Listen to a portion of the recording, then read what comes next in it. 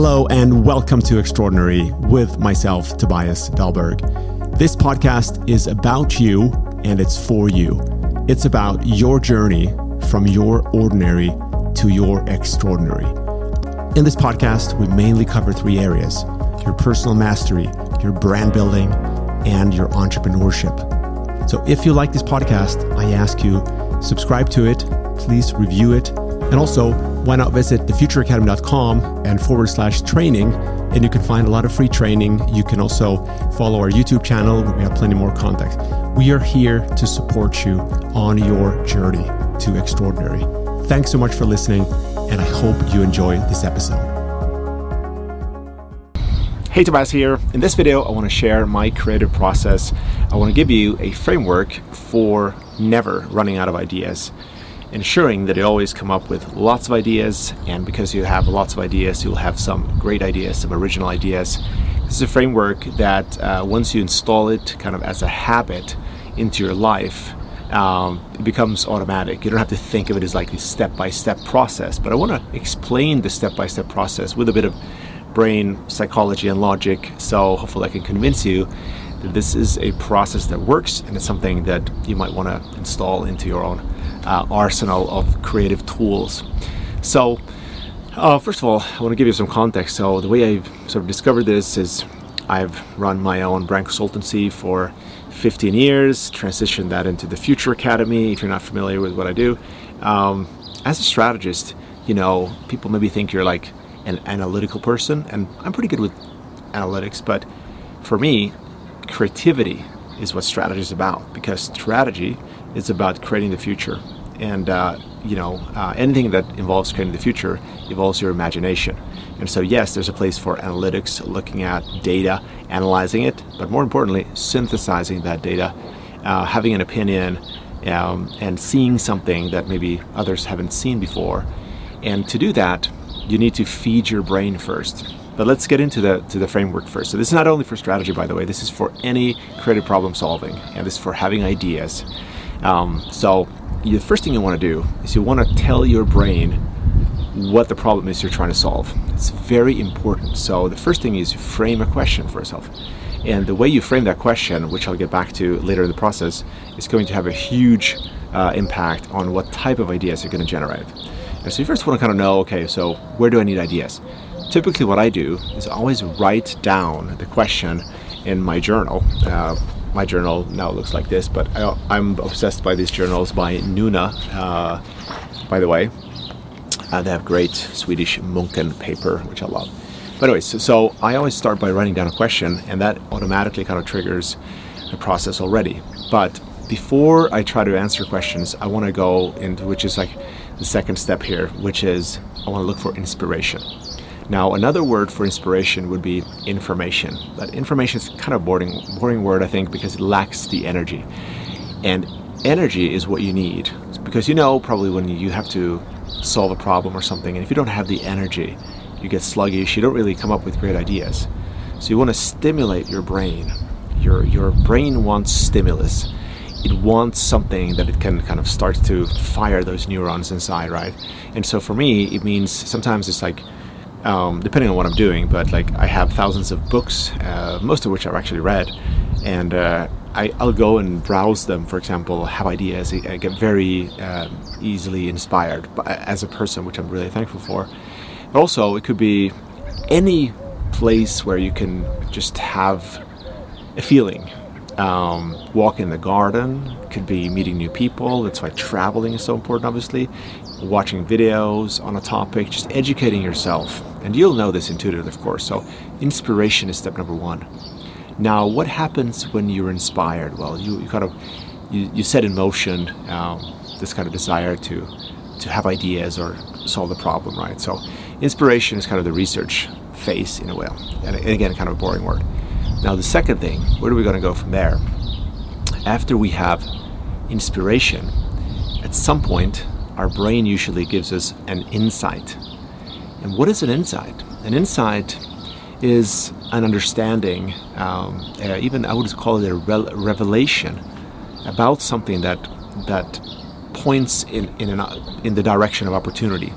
So given the context of where you're gonna where you're gonna come up with ideas. An insight would be something that you maybe haven't thought of before in the same way.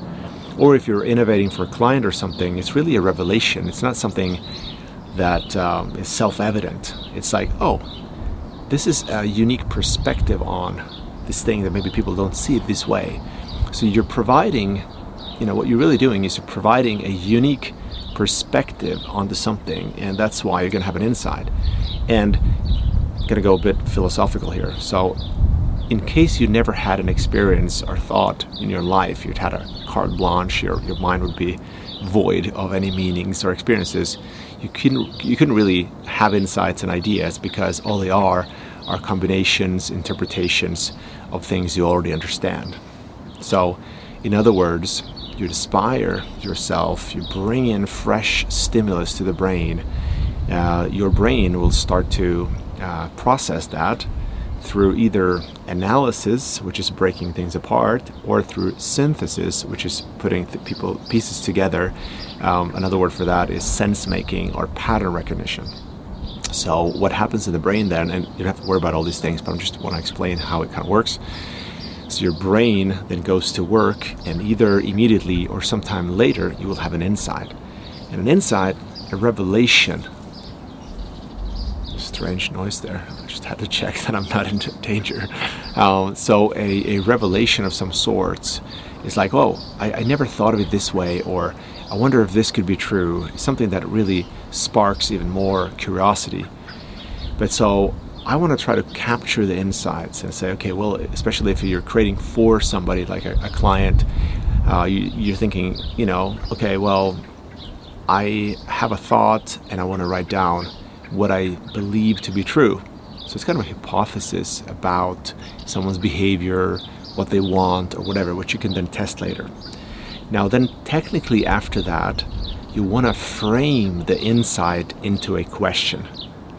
Frame means, like, for example, in this, I'm using a camera right now, and I'm inside the frame, and you can see a certain perspective, and it's clearly way overlit, by the way. So if I were to move the camera, you'd see a different perspective, and that gives you a different interpretation of what's going on. And so framing for me is the most important tool in creative problem solving and innovation, because when we apply different frames, different contexts to a question, it will really change the direction we're going as we start to have ideas. Hopefully this is making sense to you. So let's say a child's, the framing through a child or a child's perspective on a problem will look very different. If I took this camera and I gave it to one of my two daughters, they would film from a different height, they would see the world differently, they would probably point the camera at different things, and that would provide a different direction, right? So much in the same way, when you have an insight, start to write down different questions, different ways you could interpret that insight and to form it into questions. And that is like opening up the different branches. Think of a tree. So you don't want to have one root and one branch pointing to one leaf, and the leaf represents your idea. You want to have a strong root with many branches that have many different leaves, many different ideas. So the key for me to creative problem solving, to innovation, let's say invention, to use a slightly smaller word than innovation, is really in getting the framing right, or let's say having many different framings. So if I run ideation workshops, which I've done in the hundreds, I will always include this framing technique where I ask teams to come up with many different ways to frame questions, because that gives us a lot of different starting points. And you shouldn't really worry about whether they make sense or whether they're like logical, things like that. You just want to have different departure points, because all these different branches, the departure points, will give you a different set of diverse ideas. The crazier the framing, the better in a way, because you're going to have more ideas. So you go from, inspiration, inspiring, stimulating mind. Now you're going to at some point have insights. That's your processing. It's like, what if, or this would be interesting. Maybe this is true. you play with kind of insights, you turn them into questions, and from the questions you start to have ideas. And this is usually something that happens automatically in your brain, but I just want to sort of lay out how the process works. And you can also force this. You don't have to, I don't know if that's the right word, forcing it, but you can use the framework when you don't feel like you're getting enough ideas. And that's what I do all the time. And so, again, framing more questions. So we started with a question, and now we had some inspiration, some insight. Now we get more questions, we have different questions, and that's why we can now have more diverse ways of solving the problem. And this is where people get it wrong, because they always try to answer that one question, or maybe a very loosely defined question at the beginning of the process. But really what you should do is you should start with one, maybe generally, like how can we have more sales in our company? But it's not really a great innovation question, but it's a good starting point. That's what we want, right? And now we start to have insights, and we can break it down into pieces, and now we can start to answer those questions with ideas. Hopefully it's making sense. After the ideas, we want to start to have a feel for which ideas are interesting. And you can just use your gut, or you can use a tool where you judge your ideas according to different criteria. But I find that you'll probably know like which ones are interesting, which ones give you the energy, which are ideas that you want to pursue. And so let's say you'd have 40 different ideas. There are many different ways, by the way, to have a lot of ideas fast. One of them is brain writing, which I want you to look up. Google it, you'll find the instructions for it. But anyways, you have a lot of ideas. Now you pick a few. And let's say you have 2 ideas which you're super excited about.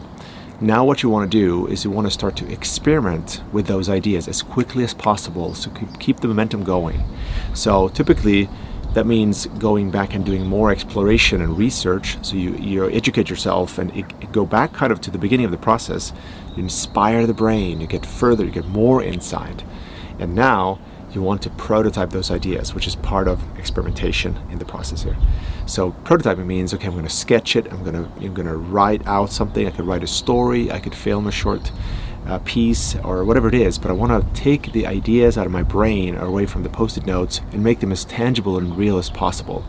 A few things will happen here. You're going to have to force yourself to take ideas out of your imagination and make them real, which means you can explain them to other people a lot better, but you can also evaluate them and develop them much faster, because now they're kind of real. They exist. They're not just a thought, and a thought can disappear and that feeling just goes away and that idea just goes away. So experiment and have a lot of ideas, and that's why I'm like obsessively carrying around my notebook all the time. And I have hundreds of old notebooks, and I only in the last few days, if I were to show you what I've been writing, this is all in the last few days. It's crazy, but I can't stop myself from doing this, because I know that even if 80% of this stuff here is crap and I won't use it, I need to do this, because as I blurt out thoughts, suddenly I write something and I look at it and I go, wow, that's actually not a bad idea. That could be something original. So let me now start to experiment with the idea, sketch it out, draw it out, give it a name, give it a duration, a context, a format. So I want to apply as much sort of, I want to give it as much life as possible in a way. And so from there, the last step after experimentation would be exploitation. And I don't mean that in the bad connotation of the word it might have with some people, but exploitation just meaning making the most out of it. So I want to take immediate action.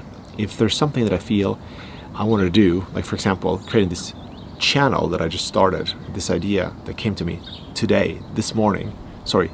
last night, I got up and I'm like, I'm going to start filming videos that will serve you. I'm going to do it immediately. So I just wrote down the process to remind myself of them. I came here, started filming, and upload this right after, because I want to keep the momentum going. And I don't want to be perfectionistic at this point.